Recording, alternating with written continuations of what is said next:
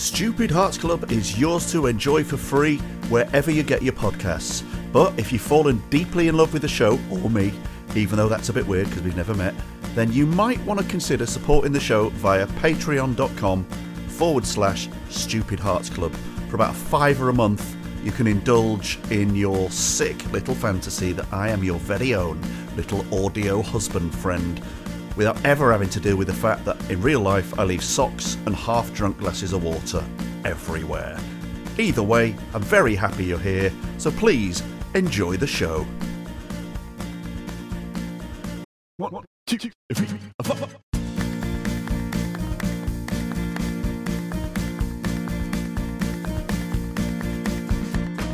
Big Balls here tonight, real talk dynamite. Thanks for listening, it's good to be together.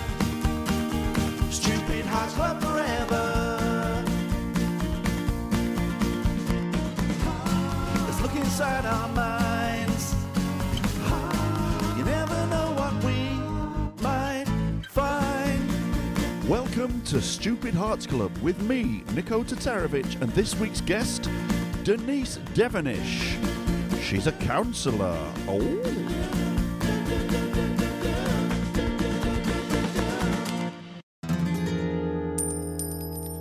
Welcome to Stupid Hearts Club. I hope I'm getting the name right. Denise Devenish.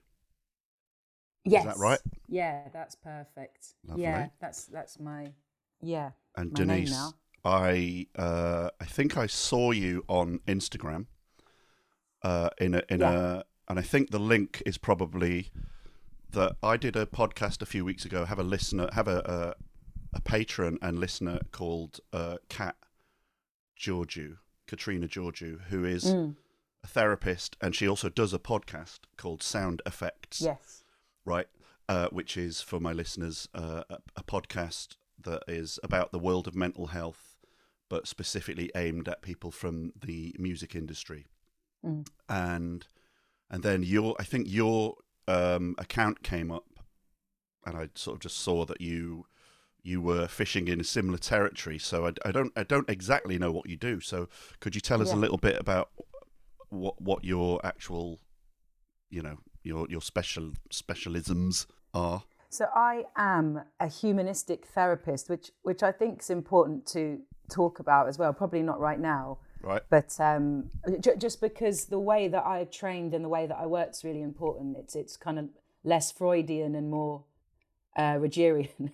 Wow. Okay. But which was important for me when I trained as a therapist, and I work exclusively with musicians. So I guess because of that reason, I'm a specialist. I don't have any sort of special tools that apply specifically to working with musicians, but these are the people that I work with exclusively. I only work with musicians and those that work in the music industry because of my upbringing, and my upbringing led me to seeing that there was a great need for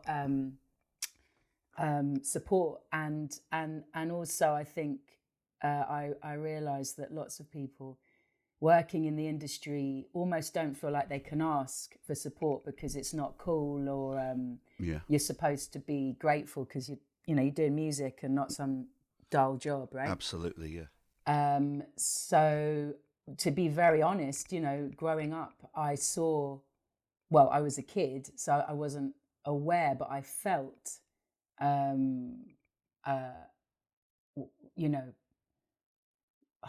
that lots of people around me were amazing and creative and hilarious and incredibly talented and full of life, and a few of those people disappeared. Right. And as I got older, I was definitely asking why, and when I did my training, I think a lot of that came up again, and my childhood. Yeah. So, when you say like about when people were disappearing, as you put it, do you mean when you're young? So like through a child's eyes, you're thinking like, where's that cool person gone that we used to see a lot? Yeah. That Right. and a couple of people actually literally did disappear too. They passed away. But I did mean initially just the kind of greatness that I was referring to, or the kind of magic or the spark. It'd be very up and down, right. in and out. You know, I think there was always loads of parties in my house. Yeah. You know, that was the way I was raised, and it was great and also problematic, I guess. Of course, yeah. But I mean, literally, you know, I was seeing people now. It's hard for me to reflect on what I was seeing as a child, right? Yeah, yeah. But I think, you know, substance misuse is a massive issue. Probably more so back then. It's not so cool now to be out of your face. It's better to look really hot and, you know, look good for Instagram and whatever. Yeah, the young people have definitely got a different relationship with being out of your box. Yes, that's it. Which I never saw coming. I just thought that's just, to me, it was like, this is what you do, right? And then when actually now getting a bit older and seeing a few other generations coming through and then being aware of history before that, you're like, oh, no. Teenagers literally started in the 60s, you know, like in terms of that, or maybe the 50s, you know, like rockers and bikers and all that sort of thing. And, you know, that kind of like, being like, I guess it starts with the image of like James Dean, doesn't it? You know, the rebel, causing trouble and angst and all that stuff. And it's like, where was that going before? What, you know, because obviously it's easy to say, well, before that you had like the war, but that's only 6 years. What were young people? How were young people channeling their not knowing who they are yet, like forever, all the way back? You know, it's like. It's a strange thing to think that I certainly grew up thinking that the cultural norm is that you go bananas and you're irresponsible, and it's fine. Yeah, and I think that's part of being a teenager. Anyway, I think, you know, your hormones are going nuts, and you know, you're suddenly very very attracted to other beings, and you know, you want to rebel and go a bit crazy, and all that stuff that I was saying as a child, you can't name. You want to name it. You want to scream about it. You want to be angry about it. You want to express it. And I think now we're in a really weird time with social media, and, you know, I don't know, it's kind of weird how young musicians are expressing all of that, you know, in the way they're marketing themselves, and in their music and the content of what they're writing about. But anyway, that's a different point. But there was a lot, you know, in the kind of late 80s, early 90s, 2000s even, of, you know, lots of drug taking, and it was pretty normal for musicians. And, you know, I was around loads of cool musicians, and they loved partying generally. And I think that was probably a massive part of it. You know, but also just the managing of being you know, sensitive and tuned in and creative, and the nature of the business, you see, which is what I'm quite keen to explore and unpack just in the work that I do. And when I speak about this, I think there's parts about the music business and just the way the machine works that kind of exploits all this stuff we're talking about in a way that can be really dangerous. I mean, you know, I don't see so many. Well, not to be fair, I don't like buy NME and stuff. I don't. It sort of doesn't exist in the same way anymore, anyway. But no. The kind of like, so I remember like buying NME and stuff like that. And so when in my era, basically teenage era, was like the first big rogue band that was like our generation was the Happy Mondays. Yeah. And I actually lived in Manchester, and so you might even hear, there's like massive party going on Friday, and it's like the Happy Mondays and all that lot, and some of the kind of dance music of the time and all that. So you knew there was this kind of like gaggle of people, and without a doubt, everyone was absolutely off their box, and it might even be like a 2 or 3 day party. And so by the time Happy Mondays played what was then called GMEX, which was like a 10,000 person indoor gig in a sort of converted train station, sort of warehousey space in town. That was like the peak of of the acid house thing, in as much as Manchester kids having a thing where that became like the fulcrum of that moment. So that, like, if you watch a video of that gig, it's amazing for two reasons. One, Shaun Ryder's got to have the lyrics in front of him. Obviously, Bez is like, just like his eyes are back in his head. But at that point, that's already like, you are our hero. You two people literally don't know where you are, and the crowd are there to also not know where they are. Yeah. And everyone was absolutely off their box. Now, I didn't go to that. I was like a kid living in a pub in Chorlton and collecting glasses and emptying ashtrays for a small wage. But it was like, it's happening in our city, and the it that was happening was almost, it's like the music was obviously a huge part of it, but the drug culture and the sort of hedonism around it it's like 50-50. Yeah, totally. And you know, this is the thing, that it's not cool to say that there's a problem with that. Well, no. Because there's only so much that somebody can take, and there's a thing really amongst lads as well, like how hard are you, and how much can you handle? And, you know, I was up for 2 or 3 days. Oh wow, you know, you know, and I remember thinking guys were cool as well, you know, that they could do that, and I was definitely in the rave and whatever, loving that culture too. More with drum and bass and jungle in London, but you know, it's something that as I've gotten older and I've lost people, or you know, seen people have complete breakdowns because it's not sustainable, and it being like, well, how do I carry, what happens to my identity as a musician or as a raver, a lover of music without it, you know, because it's so married, because it's so 50-50. Not so much now. It's really important to highlight that. But the way I grew up and what led me to doing what I do, I do think kind of substance use, misuse was a massive part of it, and where I initially thought my work would be, mostly working with musicians, which is why I worked in a substance misuse centre for a while. It's really hardcore, actually. Right. And anyway, and then I only started working exclusively with musicians 5 years ago, and was very busy very quickly. And then I started working with 2 charities that do amazing work to help musicians UK and UK BAPAM. And I've gone in and done some work at majors and independents. I'm married to a music manager. You know, music's all around me. My dad is a producer, and cool. And he's still working. I think also that's another thing, when you get older, you know, it is not as relevant, and it's harder to keep gigging. He's just knackered touring and stuff, but he's still doing it. I tell you what, though, like, you know, not assuming any specific age for your dad, but to live through, if he's been has he been doing that like since back in the day type of thing? Oh yeah. Since because he was 14, could you imagine seeing the culture change that much? And obviously you're still going to get bands where you know, I mean, when you think about a rehearsal studio or a recording space, it's almost like as soon as you enter that building, all you can smell is skunk. Like, you know what I mean?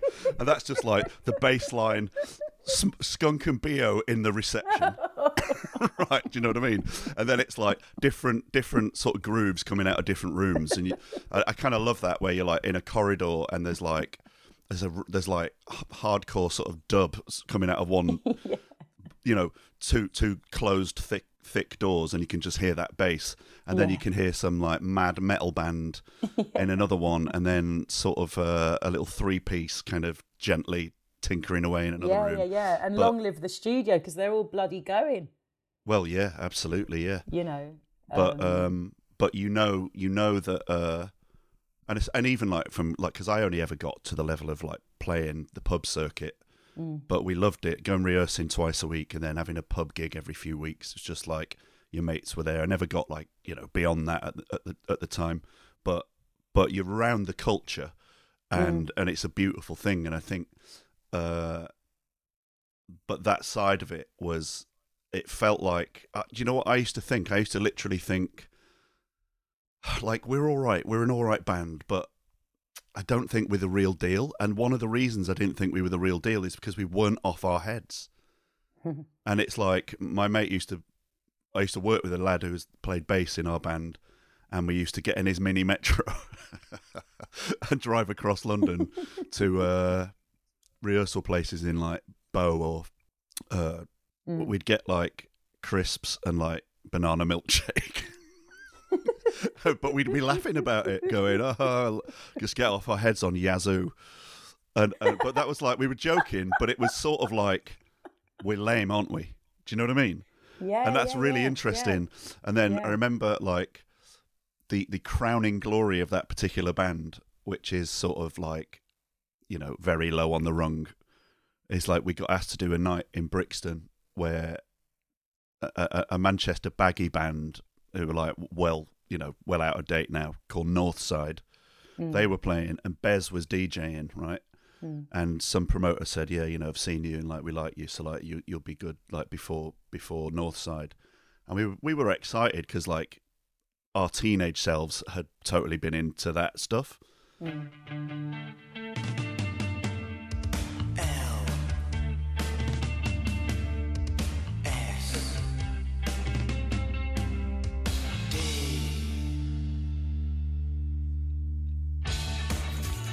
So that was cool, and you know we had and at that point it was probably the first time where I felt like we actually sounded good, sounded like we knew what we were doing.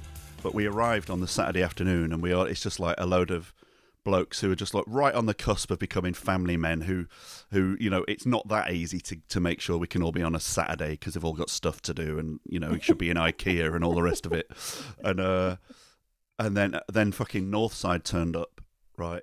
And there was like a cellar underneath this venue. It was called Jam in Brixton.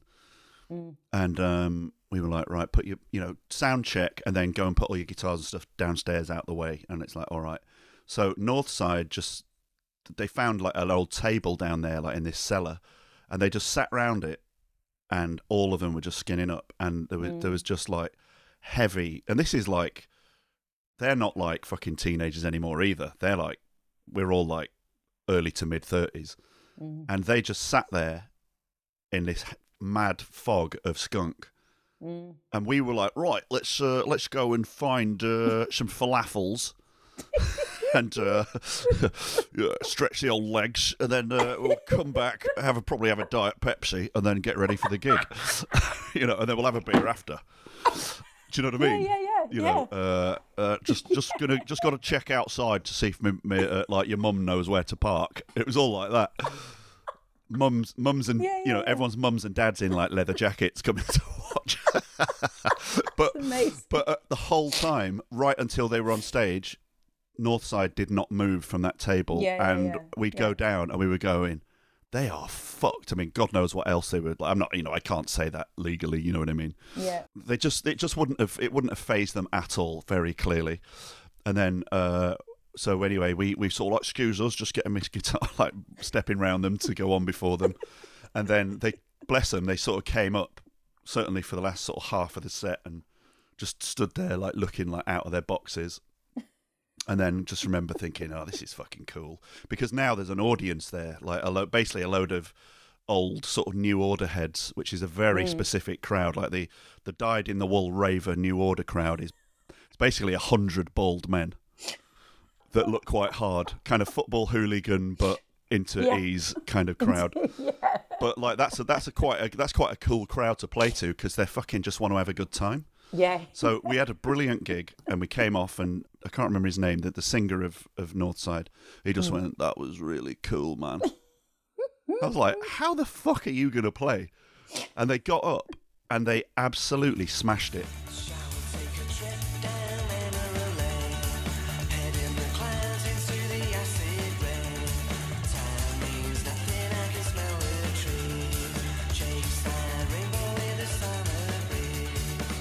Right. And it literally sounded like, wow, like we sounded all right, but you would not have guessed that they would have any chance of like being tight or in time, or to get a fucking groove going that people are going to dance to. And they were. Well, that just shows how used to it You Well, know, exactly right. It's just normal. So the point I make is that a little bit of me sort of thought that's the difference, and it's silly because it's kind of course it isn't that, but That you should be smoking way more skunk yeah, and like drinking way less yazoo. it's sort of like sailors, you know, like the more scars and tattoos you've got, then now Yeah. you know, or like Punch and Judy, people are supposed to swallow that thing that makes the noise. Yeah, yeah, And it's like you're not battle scarred enough to be like totally, you know, this kind of warrior of the scene. Totally. And when you think about it, I'm pretty sure. I mean, obviously, there's been drug taking going back in music scenes all over the world for years. But in terms of, it's like the 60s onwards. It's like if you're a kid starting to do music late 80s, early 90s, you're basically looking at rock history or music history as from the 60s onwards, and almost exclusively every band is a bunch of reprobates who are off their heads. And yeah. it's strange that there wasn't really a frame of reference outside that. You know, if you go further back, it's like, oh yeah, so like big jazz bands and Glenn Miller and stuff like that, and you didn't think of that as the same thing, but somehow it didn't have a soul in the same way because it wasn't fueled by taking your brain to another place via substances. It's just like bananas, really, isn't it? Yeah, and I imagine, you know, like if you know you're young and you wanna be cool and you want to be famous, then you just think you're just gonna have to get on it. Yeah. You know, it's just a given just to kind of be involved and be amongst it, and all the socializing that takes place when you meet the right people, networking. Everyone's always going on about networking, and it's all about relationships, music, you know, and getting anywhere with it.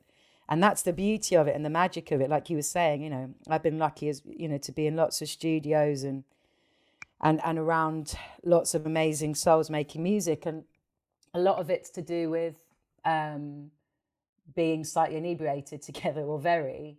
And that's why I think lots of artists think, not depending on the genre and the background you come from, that's where you create your best as well. You might need a spliff or some acid or something. I mean, and I really, and everyone around sort of laughs even when somebody's out of it, because, you know, as an audience, we think it's cool. And I was wondering, you know, the responsibility of, you know, lovers of music, just like when Amy Winehouse was sort of collapsing in front of us. Jesus Christ. Very, yeah. And, you know, actually yesterday I was seeing Britney Spears with 2 knives. Okay, she's doing this crazy robot dance. Okay, on Instagram, and I'm watching it. She's on the page. I follow her. Yeah. And I keep feeling increasingly uncomfortable. When I watched Amy getting skinnier, we all did. Yeah. Skinnier and skinnier. She could not sing anymore. She had emphysema, didn't she? Yeah. It was shocking. You know what I'm saying? It's like, whose responsibility is it? You know, when we're all laughing about it. Nobody backstage wants to go, you know, maybe you don't need to do that bong, you know, or drink a bottle of vodka because you're great without it. You know, this, you know, and everyone's sort of either trying to keep up or not saying anything. Yeah, and I think that's very much the culture. Yeah, and I think that I think how we talk about everything from addiction through mental health to self-care and all the rest of it, it's like been a revolution really in the last 10 years. And even in the last, say, like, I just feel like new stuff comes along every few years, and like a whole bunch of new what's the right word? A bunch of new the language evolves every sort of few years. And so mental health itself doesn't feel like anyone said that word 10 years ago, but in the last 5 years, mental health is everywhere. But now you've got stuff like self-care, trauma bonding, trauma responses, vagal tone, vagus nerves, you know, nervous system stuff. And it's like it keeps growing. And I think it is a good thing, even though people get a bit like snowblind because there's just so much stuff floating around, and it's easy to be cynical about anything that's just you reading a meme and now you think you know what you're talking about. Do you know what I mean? That's it. The kind of pop shields. Yeah, I but think, it's got to be better than what it was before. I think so. you know? Absolutely. And I think that there's a revolution in the music industry. Like you said, nobody was saying, I'm going to go and see my counselor, or, I think you've got PTSD, mate, and that's why you're doing this every day. What's going on, You're absolutely right. No one ever asked, right? It was like, okay, so creative people, music people, art people have a relationship with taking the brain somewhere else, so therefore it's okay to experiment with drugs. And the only problem is if you are not tolerant. And then once you've sort of overdone it, and now you're going, whoa, I'm burnt out, and we had to like take him to hospital, and he had his heart pumped, and now he's clean. That's almost like a sort of war medal in itself. And now like people who were like in recovery, that was also kind of a badge of honor. Like I got so fucked up that I now can't even touch the stuff. But I feel like it's a good thing, and maybe Amy Winehouse and Pete Doherty, or Doherty, depending on how you say it, maybe those two figures so prevalent in the culture at the time. Maybe some young people started to look at that and go, that doesn't look like that's much fun. No. You know what I mean? No. Because it didn't look fucking fun, did it? No. But around that time, the sleazy indie years, and there was a lot of cool. It's a shame because it's like the music can actually, there is a different quality to music that's coming out of people who are being a bit debauched and loose, because it's like that punk energy, if you like, regardless of what the actual genre is, but that energy of like, fucking, let's just like bang this thing out, kind of like, it's like party mood. But yeah, I wonder whether younger people now, I'd be interested to know whether you've talked to any younger musicians, so you can answer this one for me. But do you find that younger people who are getting into the music industry now are like a little bit like, what were you fucking doing, to us older types who thought that that's what you needed to do? Yeah, definitely. I think it strikes me right now that there's quite, you were saying it definitely is a positive thing that there's memes everywhere about mental health, and people think they've got an idea about what trauma is, and trauma bonding, and it's kind of everywhere, right? Yeah.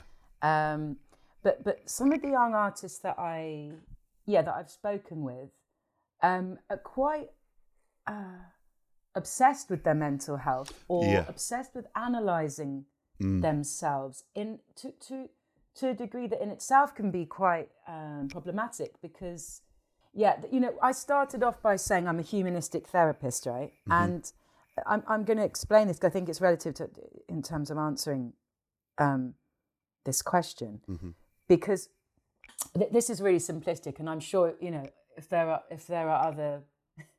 psychotherapists listening, I'm not reducing the complexities of what a Freudian analyst does, okay, to a judgment of mine. But I think it can be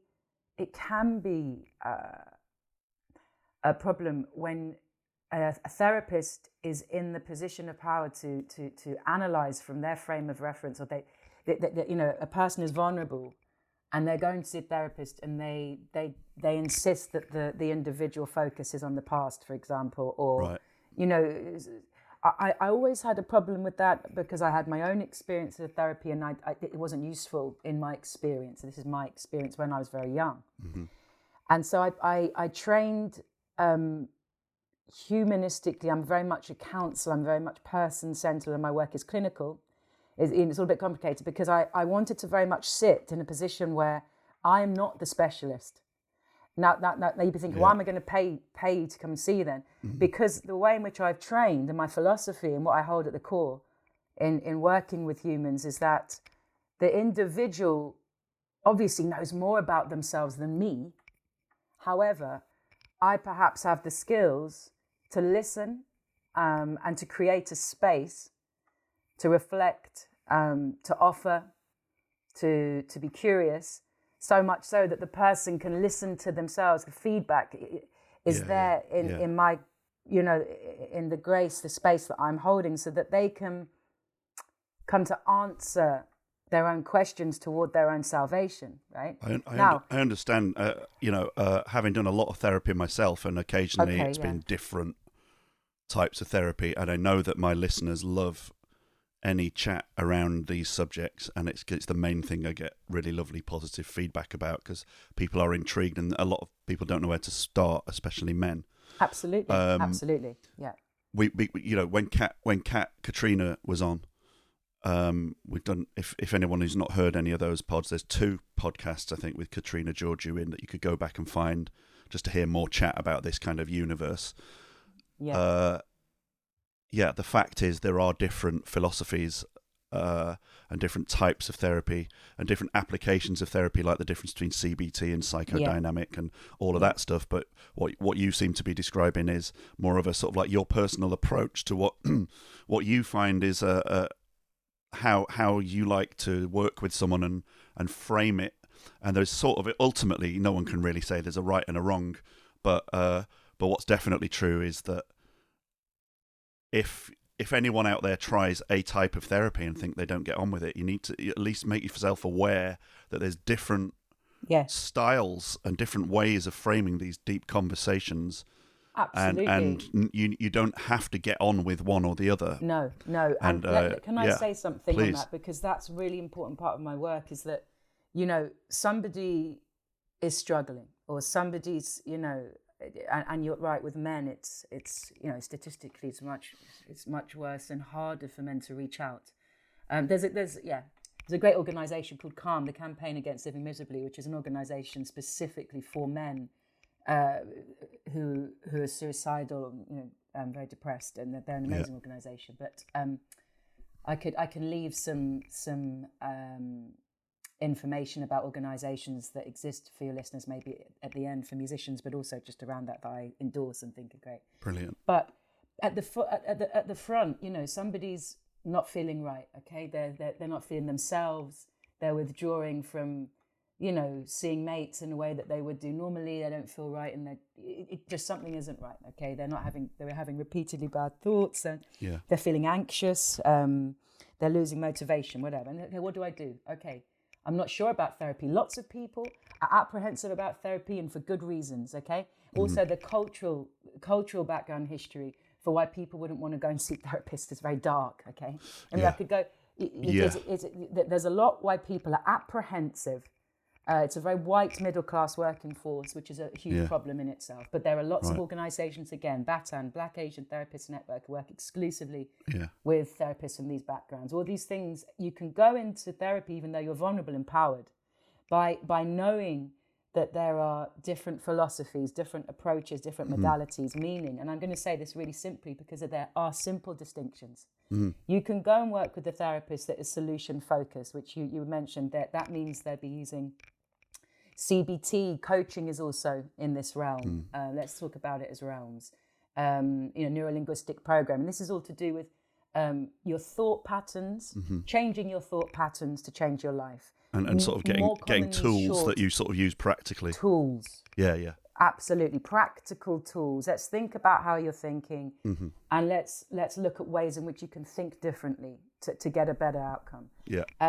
This is more short term. So the NHS use CBT a lot because it's useful, absolutely, but it's also the easiest to measure. And I think CBT is fantastic. I think for more complex psychological issues, it's a bit too surface. Struggling, right? And you go and you've been on the NHS waiting list for a year. Yeah. And you're living in hope that, okay, once I finally get my therapist, my life's going to change. And you're presented with mind maps and homework to do. Yeah. Like columns and why are you thinking that? And how many percent do you believe that? And like, I totally have had times where that would have been, it's almost like not the size of the problem, but the nature of the problem. And I don't want to, I'm not going to say, well, for example, if this happens, you want CBT, but if that happens, you want, but broadly speaking, like the nature of the problem will possibly benefit from different types and depths, if you like, of therapy. Is that a good way of putting it? Yeah. And I think knowing what you need at times is really hard, because when you're in the depths of something, you don't know how to get out, let alone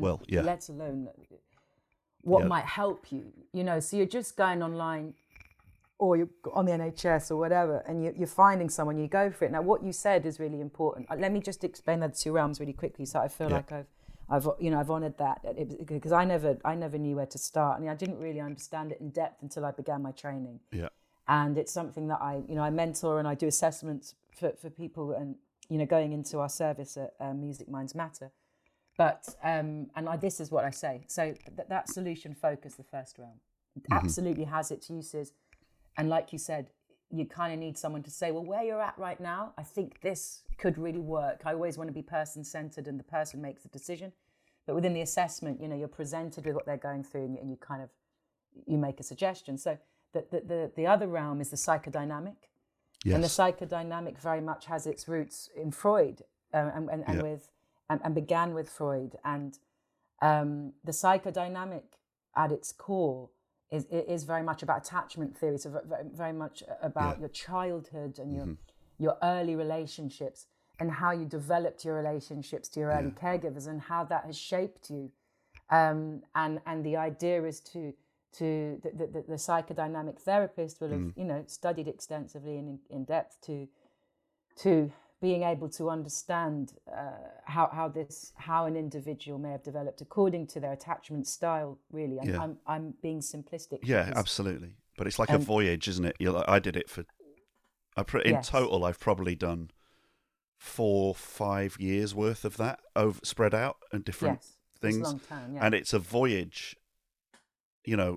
And the voyage, in my very simplistic terms, and please, you know, tell me if I'm being unhelpful. No, but we should be simplistic about this stuff. It needs to be accessible and understandable. And this is the bit that it totally is Freudian. It's like, because most people I know who've got like deep stuff going on, and you're like, whoa, they're still in that pattern, or they're still feeling bad, or like the self-limiting stuff that they believe, and it nearly always comes down to early caregiver relationships and all that.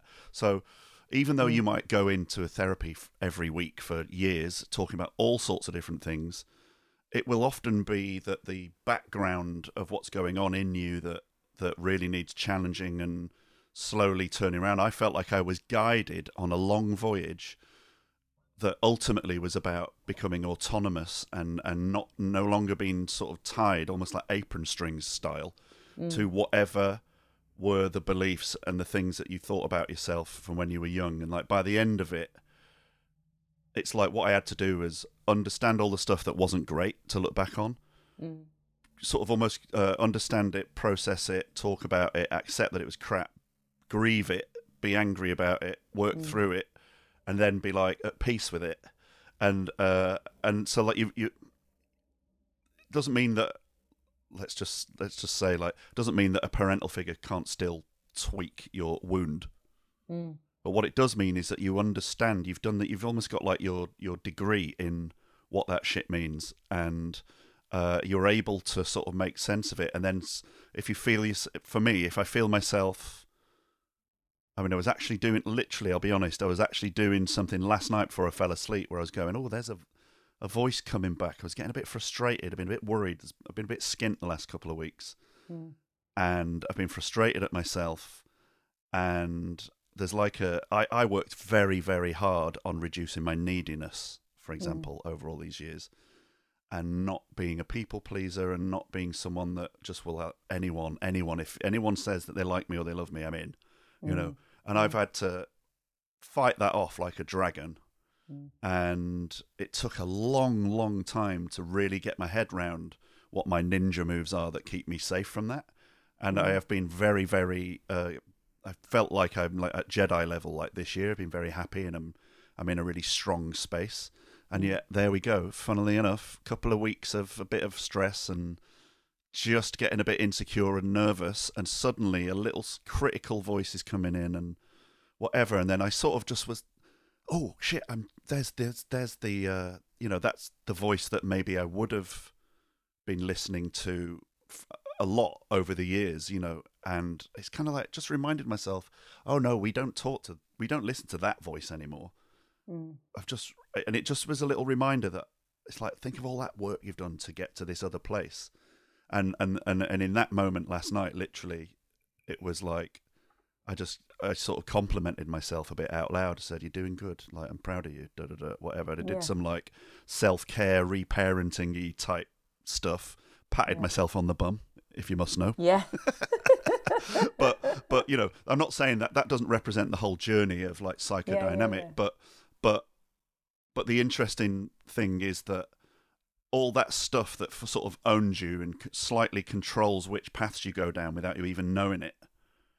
Once you've done this work, it's like you're at least aware that being on that path is something that you can correct or nudge yourself back to the healthier version where it's just you are in charge, and it's like, cool, you've learned to know yourself, you're autonomous, it's you've got fine. Responsibility, because if in a way those responsibility, yes, big word.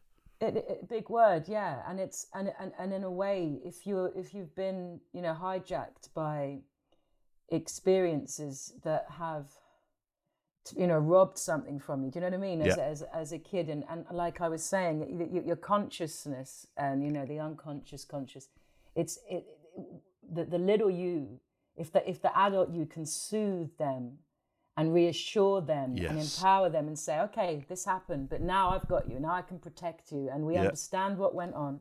It's self-talk, and really is. You're being, you're parenting yourself. And forgiveness is it's a holy, it's a religious term, but I think when we're resentful and we're angry and we're afraid, that, like you said, your body from when we're stressed, we are triggered. Things get to us more. Old patterns can come back, and it can be very disheartening. And I think also with therapy, it's not that you're supposed to go in and take charge and then be okay forever, because I think it can be. Yes. You don't want to feel like you failed at therapy, right? No, exactly. So the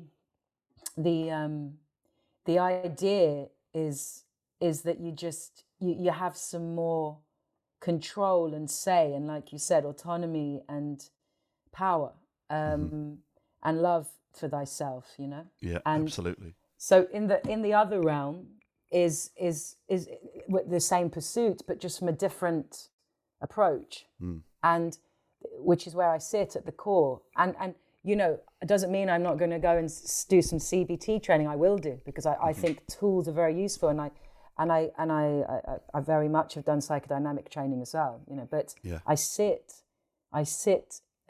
as a person-centered humanistic counselor, which said this approach very much means that when I'm with an individual, rather than saying, let's talk about this event, I would never be directive, or even if they brought something last week and we've really got somewhere to do with mum or dad, or an event that happened in the past, unless they bring it back, or I feel that they've brought it in some way where I might gently say, I'm hearing you're saying this, and I'm seeing a link from last week. I'm wondering if it feels appropriate that I raise this now. Yeah. The language is very different, and I loved that. I was like, wow, I'm basically sort of, I'm reflecting back what they're saying, and it's such an art and a skill, and to listen with all my being, to kind of create. It's very spiritual for me, but the boundaries are clinical, and boundaries saved my freaking life, in my training. And so when I'm counselling, it's such an honor. Can I just ask there, when you say to create them? Yeah. Sorry to jump in, but like, because it's boundaries. Boundaries, I feel like, is what saved me. So do you mean like outside of work, like learning boundaries was like a huge thing, and then you take that into work to teach them, or do you mean that as a counsellor? I learned it as a counsellor, and I applied it to my. So your boundaries, as in how carefully to tread.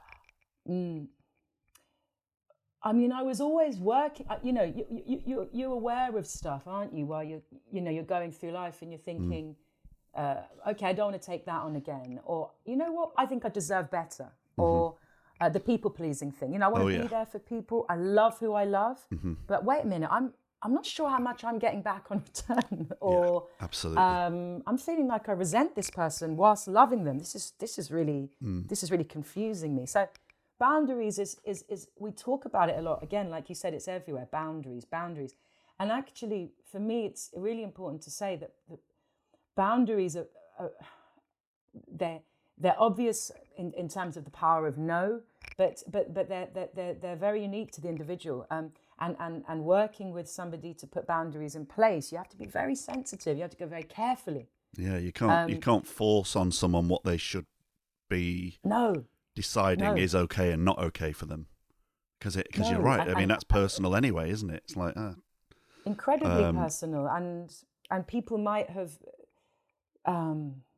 shied away from putting boundaries in place because they're afraid that they will be destroyed if they do. Okay, so for me, what I meant was I was learning about boundaries, but when I learned about the clinical containment in counselling and the kind of the ethical framework, at which I honour and I abide by because and I took it really seriously. I take it very seriously. It saved my life because it changed. When I say saved me, I was dying before, but I kept losing the battle in different ways. I was like, I don't know how to manage all these feelings. I don't know how to love somebody, perhaps, and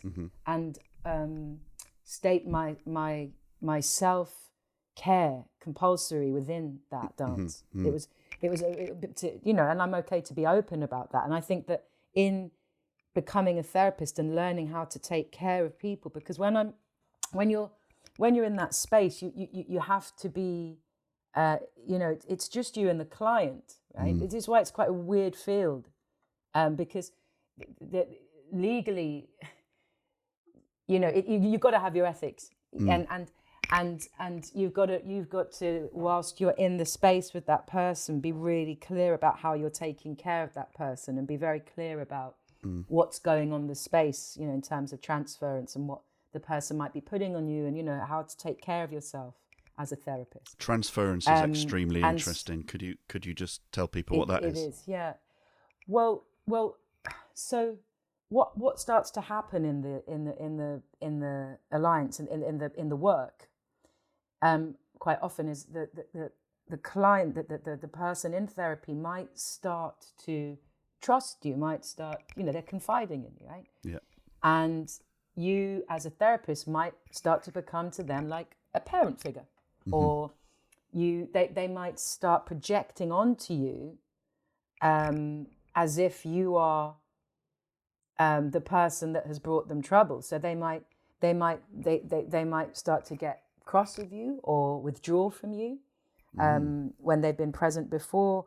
And then what can sometimes happen is the therapist can get lost in that and start responding, not as the therapist holding boundaries, but they might get lost in the transference and start trying to rescue the client, for example, because they feel like it's their duty as the parent. The client is putting them in the position that's as mad, being. isn't it? And that's So like a it's stage. quite It's almost like a tricky. stage, right? That can. Does it sort of always happen in a long therapeutic? Is it like almost a given that they'll, here we go, 3 months in, transference is happening. 5 months in, we've gone through it. I don't mean literally those numbers, or is it kind of just depends on the dynamic? I think it depends on the depth and the longevity of therapy, and I think the more psychodynamic you're going, the more likely it will be. Yeah, that would make sense. Because I think when the therapist is being more directive, they're asking more questions.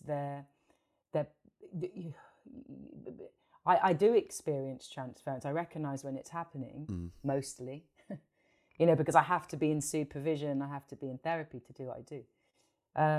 I reckon I get there. I reckon I get to the transference stage like within an hour on a first date. That's why I'm single. Well, you have to think about the boundaries, Well, yeah, exactly. That's why I've been learning it, like big time. Yeah. It's huge. It's huge. And you use your humour obviously very, very well to deal with the stuff that's murky and that's hard and that's uncomfortable, right? But it's nice to be able to be honest. It's not what you want to be doing on a date. Well, no, right? Exactly. Yeah, it's that has been another lesson. I'm very open and I love a talk. I like going deep.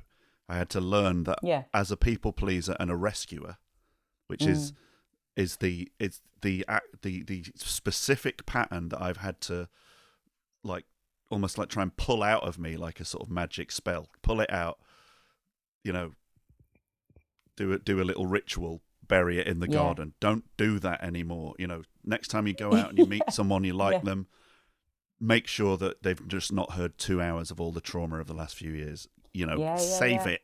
Yeah. Save it for your like second weekend away where it's like, I never really told you.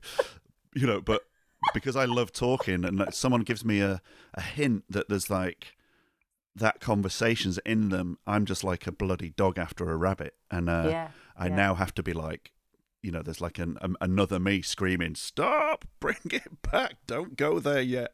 Yeah, absolutely. And that will save me from, and this is the thing, my pattern has always been, what happens is I like someone or I'm attracted to them, and then as soon as I know what isn't working out for them or what they're not feeling good about, I feel like I can solve it with my wisdom. You can save them. Yeah. And it took me a lot of work to realize that even though that's really nice and it means you're compassionate and you care and it makes me someone that a friend can ring up and actually can have quite a useful conversation about issues and mental health. And part of that comes across in this podcast overall is that I like quite a compassionate talker and people are responding to it. But the sort of potentially negative, almost... it took a long time for me to get my head around that in itself could be almost like a bit of an ego problem. Like, even though it's like you think you're trying to help someone, it's like, why are we here even doing this? You know, like, why have you decided that you get to tell this person what shape their life could be, and that if you just only listen to me, then you'd be the shape that where you'll be happiest, and then. But really, that's about me wanting to be happy, because if they're happy, then I'm safe again. Yes. So really, it was like me wanting to control, and I don't mean this in a horrible control freak, bully kind of way. No. But I couldn't get my head around for a long time that I've been with people who've been controlling to me. Like, I've been roughed up a bit, you know, by people being unfair. But then, so my understanding of that had some anger in it, because it's like, why do I always get the unfair ones? And then once I realized what role I played in that, which is the rescuing thing, I realized that me trying to change them was me controlling, maybe in a generously spirited way, but still was trying to control another human being in some way to make yourself feel better. So once you realize there's like a 360-degree responsibility to no one else being your responsibility, you don't have to rescue. You can't rescue anyone. You can only be there for people. And number one, you have to look after yourself first anyway.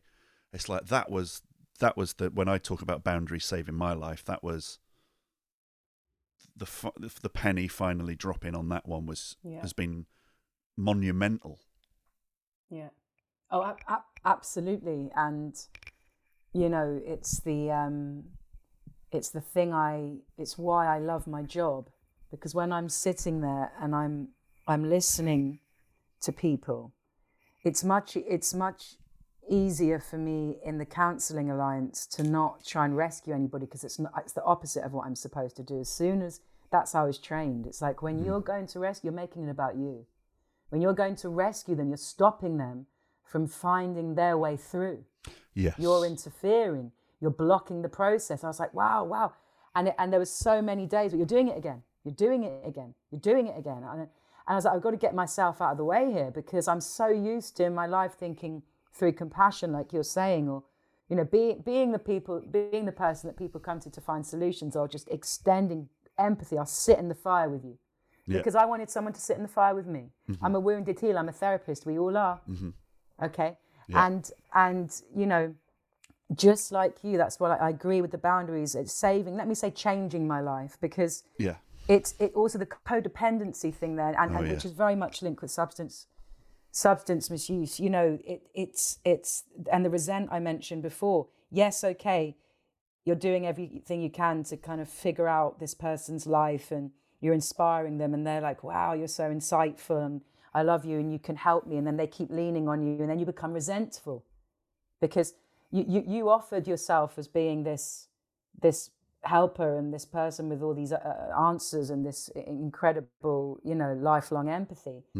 And then you don't want to do it all the time because you can't do it all the time. So you resent them for coming back for more. Yeah, and you it starts to, if you're not careful, it starts to be a bit like, well, you've already asked me this and I told you what to do, and if you haven't done it, then now I'm almost like you go into almost like a angry parent mode. It's like, well, if you're not gonna eat your vitamins. If you're not going to eat your vegetables, then you're not going to, and so that's interesting as well. Like, don't start thinking you're an authority. No. If you're open and you're compassionate and you learn that you can help people by asking if they want help and being very careful about, what's the way of putting it? Empowering sounds a bit grand, but you're better off leading someone to get them to think, what do you think they might be able to do? Would it be this or would it be that? Or rather than say, you know what you need to do. Because with the best will in the world, and I've got friends that do that to me, and I've got people that I've done that to. No one wants someone telling them. I tell you what, one of the really good things to remember if you're frustratingly saying to your mate or your partner or parent or whoever, look, for God's sake, you always do that and da-da-da, and it leads you to this place. And what you need to do is, one of the reasons why, even if you're right, that might not be useful, in my opinion, is that they may have had the same conversation with 3 or 4 other people who have, for God's sake, told them to do something else. So if everyone's just telling people, for God's sake, what they should be doing, and there's no way everyone's going to have the same opinion. So it's sort of pointless, even if you're right, telling someone that you're right. It's like, what do you think you could do to nudge them towards, look into taking responsibility for it and finding out what works for you? And you can't control whether they do that or not anyway. So no, and when you really sit and you don't offer advice, but when the penny drops that you can be there for somebody, without trying to resolve their situation, you can sit there, you can be loving with them, you can offer them a tea, you can hear them. Listening. And you can just the counselling skills are so powerful. Reflecting back what they're saying, it's not manipulative. You go, I hear this is going on, and I love you, and you know that I don't want to see you suffer, and I hear that you're really struggling. Rather than, look, what you've got to do is this, okay? And I think because that's about you controlling the situation, isn't it? And it's very much about you feeling better when you leave that person, because it's hard. As a therapist, some weeks I'll end sessions and I really feel for my clients, but I really mean this. When I end the session, I've got to go and get my kids and, be mum and be who I am in my private life, right? Yeah. I don't, when I was training, I'd think about my clients and I'd panic. Take it with you. And I'd worry and I'd think, God, I hope they're going to come next week. But, if they'd let me know they were suicidal, that was why I was like, oh my God, my biggest fear would be if one of my clients, I used to think, how would I cope with that if they committed suicide? But also if you have tied a bit of your ego to an outcome, you're hoping they will have listened to you and go off and do the thing. And now you're picking your kids up and you're thinking, I hope that they're doing their yoga and have been doing their self-care. Otherwise, they'll be in that state. And then so you're literally walking around with someone else's problems in your body. No, and that's why it changed my life. Yeah. Because I'm not responsible for them. I care about my clients. When I'm in that space, I'm genuine. I'm listening, and my care continues, but my duty of care, it ends. Ultimately, I'm not responsible. No, this is so big. All my training is in place. I make sure I follow protocol. I've got my supervisor. My work is clinical. If somebody presents with an issue, I make sure I've covered my back. I've done what I can for them. That session ends. I take a break. I go into my next session. My sessions end for the day. I breathe. I look after myself. I write my notes, and then I go into the next part of my life. Now, I have managed to extend.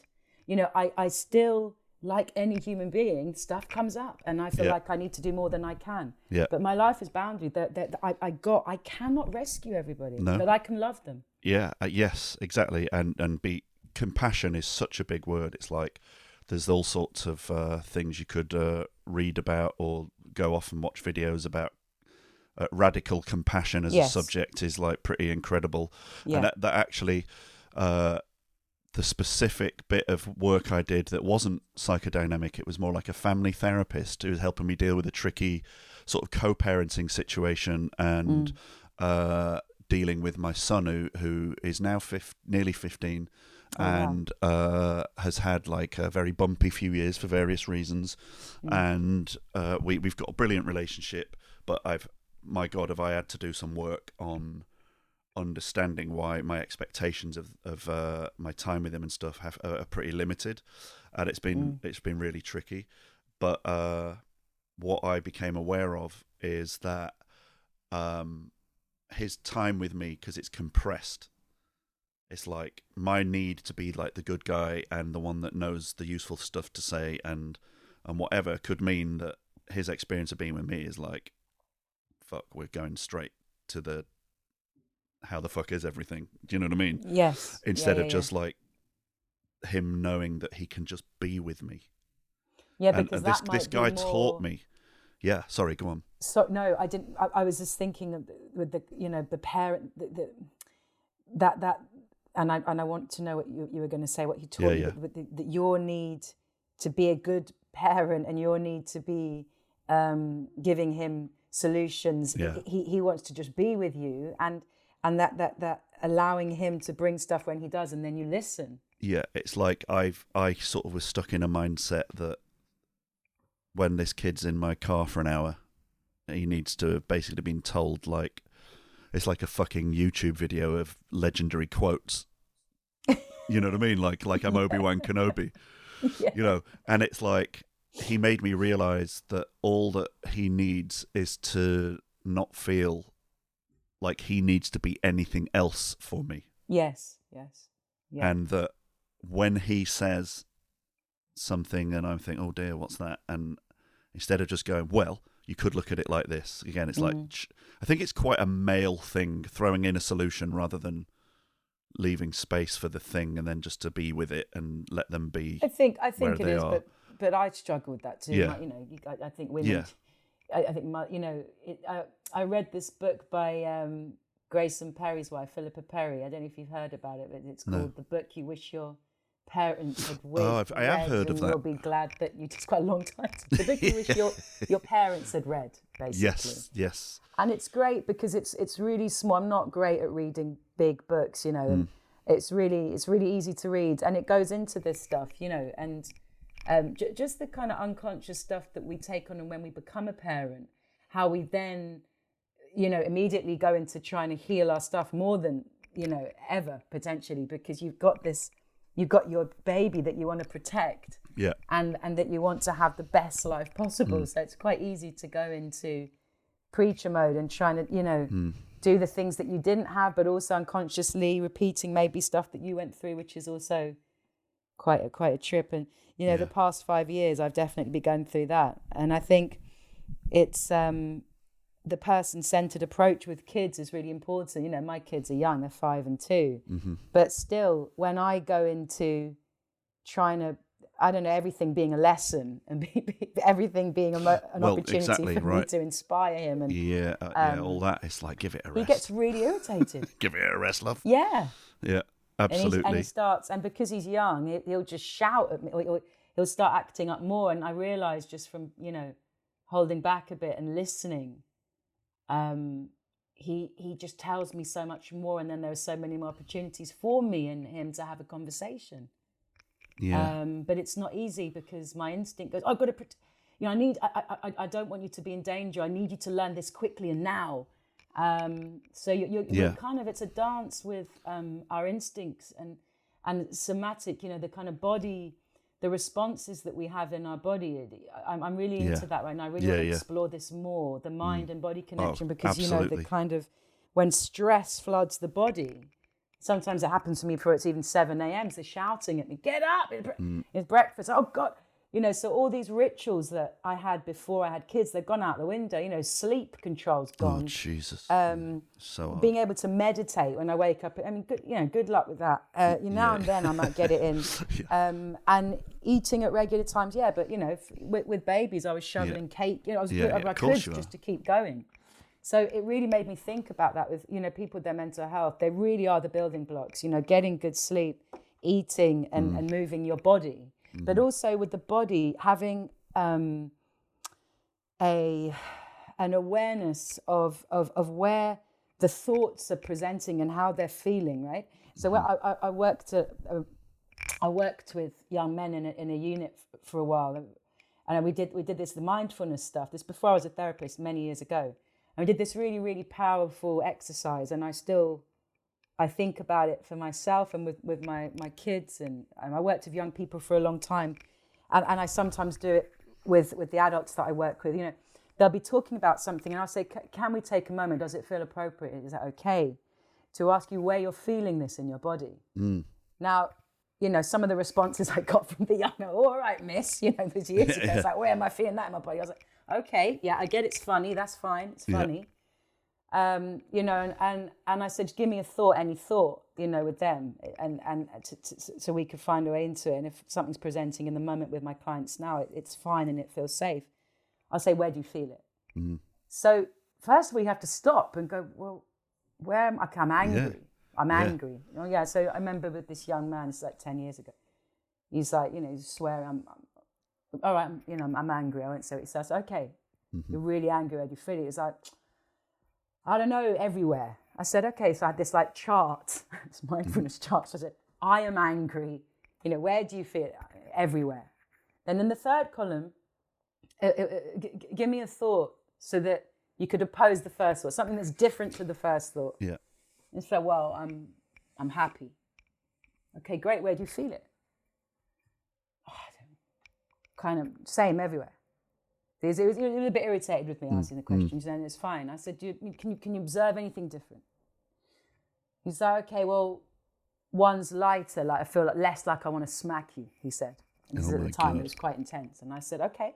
No, but I was fine with that. You know, like you said, going into the deep stuff, you want to go there and then you freaked out. But I was containing it with this exercise. And we opened up this amazing conversation where we started to get into it quite quickly, where we were feeling what we were thinking. You know, the heart. Yep. The stomach came up a lot. The belly. The gut. Right. My back, the neck, tension. Yeah. So then we started to move our body. Just think about breathing. You know, okay, where are you feeling that? And how does it feel? And can you allow that in? Can you allow the happiness in? And then we got into, but there's no hope. Where do you feel that? It's not realistic, miss. Where do you feel that? Yeah. And so we were it was an amazing day. It was such, again, like a little bit of a film moment. I felt like I was in sort of Dangerous Minds or something with Michelle Pfeiffer. But, you know, but to be honest, taking away from all that, you know, which is always a part when you've pulled something off, and it was a great moment with these young men.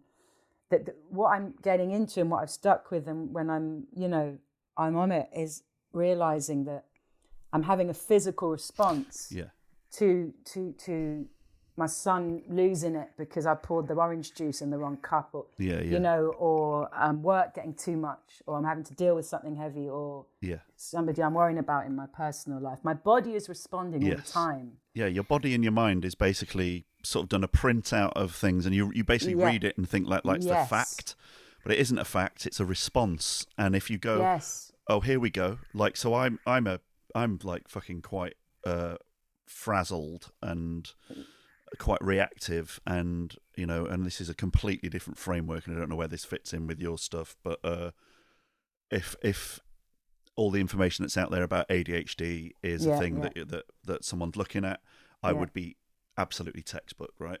Yeah. And also I would possibly be textbook complex PTSD. Yes. Because of just lots of stuff, right? Well, they get those two confused a lot. Yes, apparently so, and I would like to look into that actually, because that would be good to understand. But regardless, either way, because I know both of those things are things, I know that when I'm getting in a tiz, let's say, and and then straight away that comes with negative fucking post-it notes. Oh, you fucking dick. Oh, fuck's sake, here we go. Look what you've done it. You've done it again.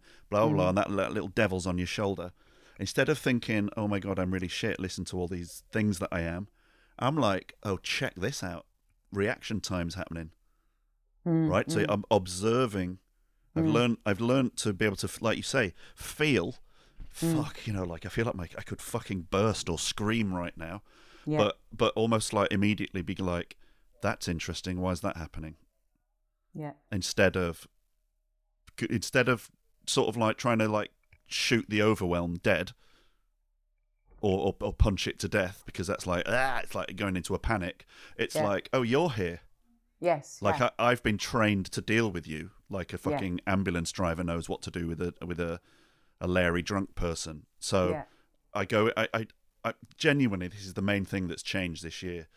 And it all links back, like I was saying, boundaries, self-knowledge, being aware of the feelings and that your body and your mind react. This isn't necessarily true information in your head right now, and all that.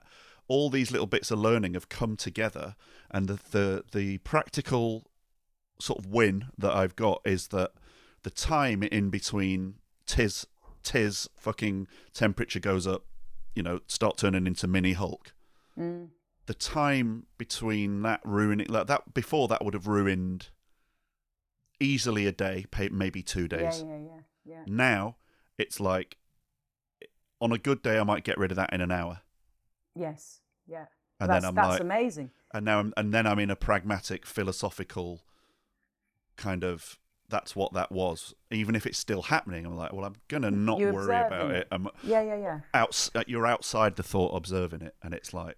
Yes. There's so many different types of things I've seen about therapy, and that, like you were saying about all the different styles, but something that a lot of it has in common would well, not maybe psychodynamic, but it's really good to get your version of what makes you be able to stop, feel it, see it, realize that it is not you. Yeah, exactly. Yes, and somehow getting in, intervening, and rather than dissociating because it's too much where you leave entirely, or getting caught in a storm of rage or just self-loathing, it goes on, you're lost. Having that moment to intervene and observe, step back, acknowledge that it's there, that rather than try and run from it or and wouldn't it be true that, say, someone has done like the deep work, and you understand that it's like a part of the sort of puzzle. Think of like almost like a puzzle tree that you're the more you learn, you get to stick an extra bit of fruit on, like a bit of wisdom that you've accrued. And it's not like one thing you're trying to learn, like one piece of fruit that gets fatter.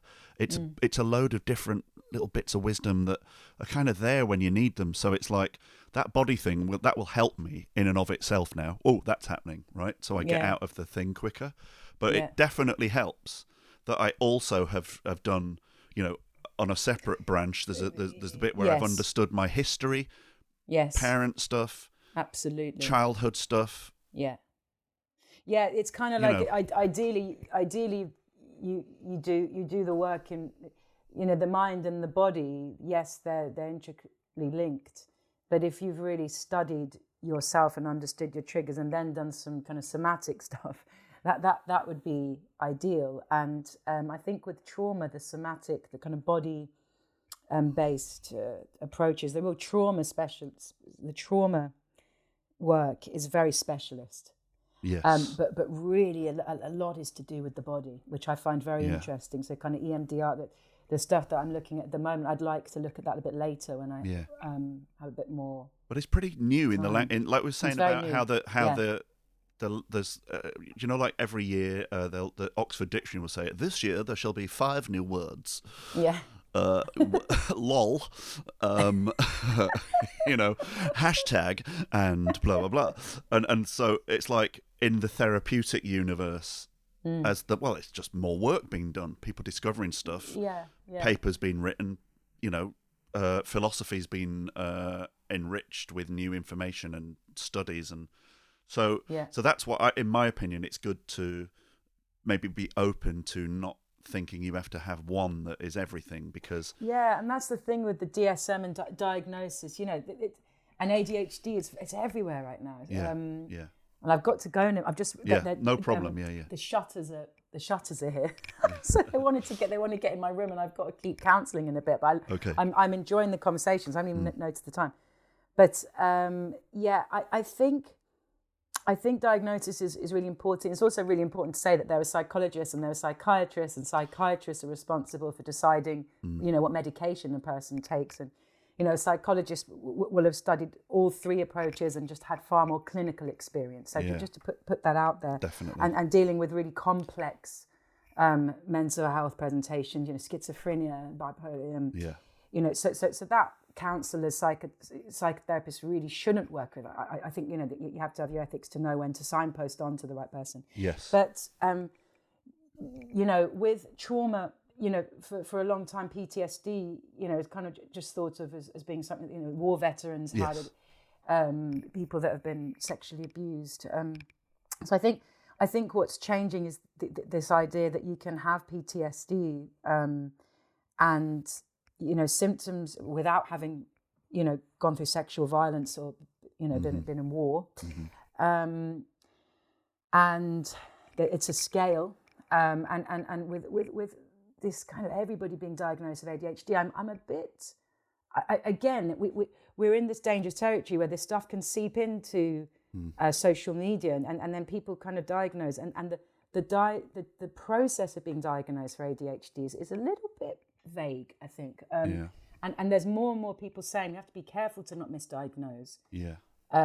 It definitely would be scary right now as a person that feels that I'm probably classic ADHD, or have I got CPTSD, right? So yes, I have no idea where to go to make sure that I don't get the wrong sticker, and then it's like, well, do you need one anyway? Like, I don't know. Yeah, I mean, if you, some people, I think you'd know if you were willing to try medication. I think, getting if you wanted to, getting an ADHD diagnosis can be life-changing. Yeah, I've seen it happen. I have seen it happen. Yeah, but, and if you're being treated for depression but you've got ADHD, that they've realised now that medication really can be quite detrimental. So these, like you said, the world, like I was saying earlier too, the world of psychology is really, everything's new, really. They're trialing stuff all the time. They're realising, actually, maybe this medication is... Yeah.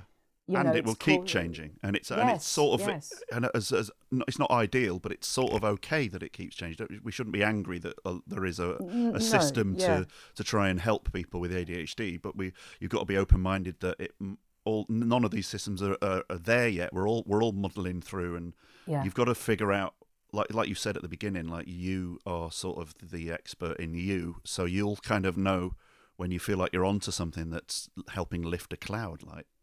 You are the expert on you, but sometimes you can become lost to yourself. And I think sometimes it's really key to enroll the right people, or you can have a sense enough of where you're safe at least. Yeah, but you'll know when it feels like it's helping, is my point. Yes, absolutely. And trust that. And our own autonomy and, wherever we are with our mental health is so important to hold on to, if we can, and to make decisions around medication and, the kind of support that you're going to engage with. It's crucial that you stay close to that voice. Definitely. No, I know that you that you have to get out of here. So I just want to finally say that I promised you when we started that we wouldn't go hard. I would get into some coffee chat first. Yeah, we never did. And I just completely ignored it. And I've been waiting ever since to go, I only have one coffee. I mean, what am I like? What about you? I just never got there.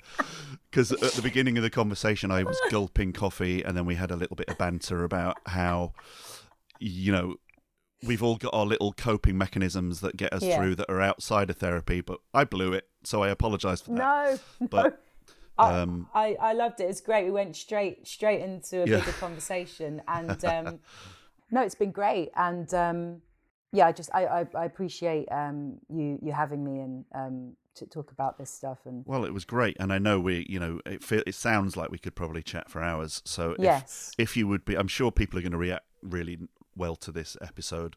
I know that the listeners of Stupid Hearts Club love nothing more than hearing me and someone who actually does know what they're on about talking in this universe because it's so important to people. So thank you very much, Denise, for joining me. And I can't not tell you this on air. Yeah. One thing that really made me laugh when we first talked was, I mean, I don't need this therapy anymore, so it's fine. But the thing is, like, your name is made out of the last 2 failed relationships I had. Really? I've had a Denise and a Devon. So it's not quite. Wow. It's not quite Denise Devenish.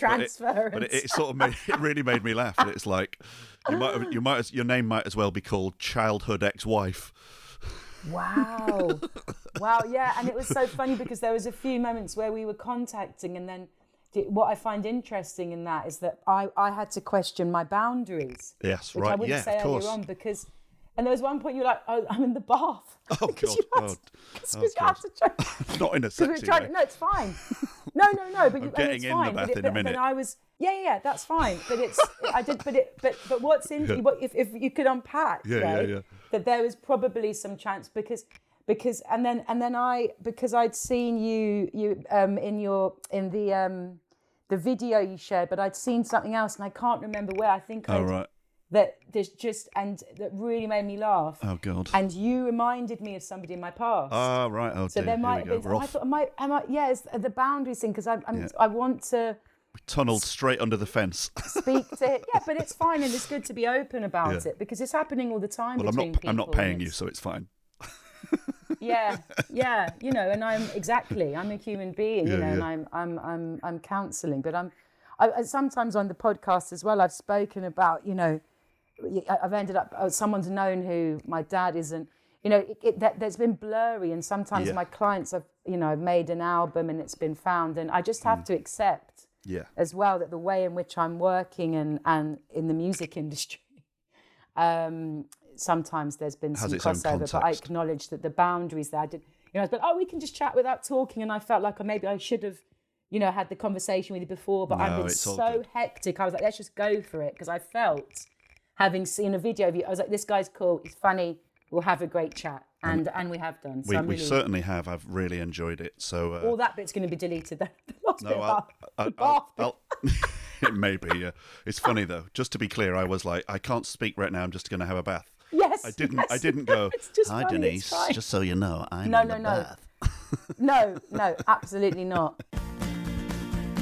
Remember, if you loved the show in a deep and probably unhealthy way, you can help support it on an ongoing and stalky basis on patreon.com/Stupid Hearts Club. Your choice. See you soon, you internet weirdos. I'm one.